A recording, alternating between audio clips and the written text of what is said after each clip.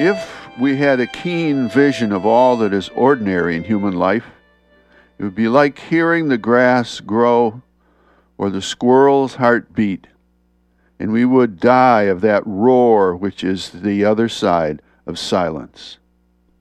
From George Eliot. Good morning, everyone. I'm Rob McCall. This is the Awanadjo Almanac, a collection of natural and unnatural events, rank opinion, and wild speculation devoted to feeling at home in nature and breaking down the wall of hostility between us and the rest of creation. Now, this is the Almanac for March 2nd to 9th, 2012. We're coming up into the full worm moon. Here is a place where natural and unnatural events meet. Call it the Squirrel Saga Encore. For some time now, the church attic has been sheltering a number of unseen squirrels. Whether red or gray, we didn't know. And when you have a high vaulted attic the size of a basketball court, they've got a good long run from one end to the other, and they can cause a mighty racket when they get going. Quite unsuitable for silent meditation. Recently, the squirrels were causing so much disturbance that it was agreed by the powers that be that something had to be done. The scriptures were searched, sages and oracles were consulted, and all signs pointed to doing it ourselves in traditional thrifty Maine fashion. Soon enough, several borrowed cage traps baited with peanut butter were set in the enormous post and beam attic. We checked the traps daily, giving considerable thought to where any captives might be set free.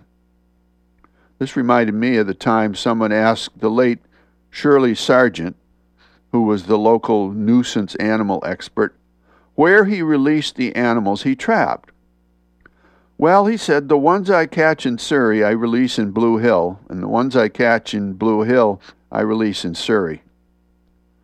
So after checking the traps in the ancient attic for a couple of weeks and catching nothing, imagine your commentator's surprise in finding not a gray squirrel, not a red squirrel, but a northern flying squirrel, Glaucomus sabrinus, calmly sitting in a trap. Flying squirrels are far from rare, but being nocturnal, they're not often seen by those of us who go to bed around 9 o'clock, as I do. This one was smaller than a red squirrel, but larger than a chipmunk, with huge black eyes for night vision and a flattened tail. And I couldn't help but imagine the religious rapture our parishioners might experience if one of these furry flyers launched itself from the top pipe on the organ way up in the balcony and sailed over their heads to land on the pulpit during the sermon. As it was, I took the silvery little critter about 5 miles to the transfer station and let it go in the snow. It looked quite forlorn and bewildered, and then darted under an old refrigerator on the scrap pile. With a lump in my throat, I left it there and went back to reset the trap in the cold, cavernous attic, hoping we won't have to do this too many more times before we're done. Here's a Field and Forest report. In Maine in early March, it's unusual to hear anyone comment on the beauty of a snowstorm. But that's exactly what happened this week when we got a real beauty.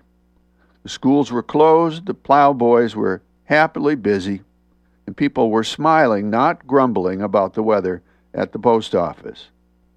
The chickadees and finches were chirping cheerily around the feeders, and the crows were laughing from the treetops, swooping down to pick up cracked corn.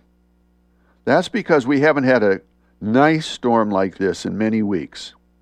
The last one was back around Christmas, if I remember right. The word is it won't last. Happiness is fleeting and melts like a March snow. But then again, so does trouble. And finally, here's a seed pod for you to carry around with you this week from William Alexander. Earth, teach me to forget myself as melted snow forgets its life. Earth, teach me resignation as the leaves which die in the fall. Earth, teach me courage as the tree which stands all alone. Earth, teach me regeneration as the seed which rises in the spring.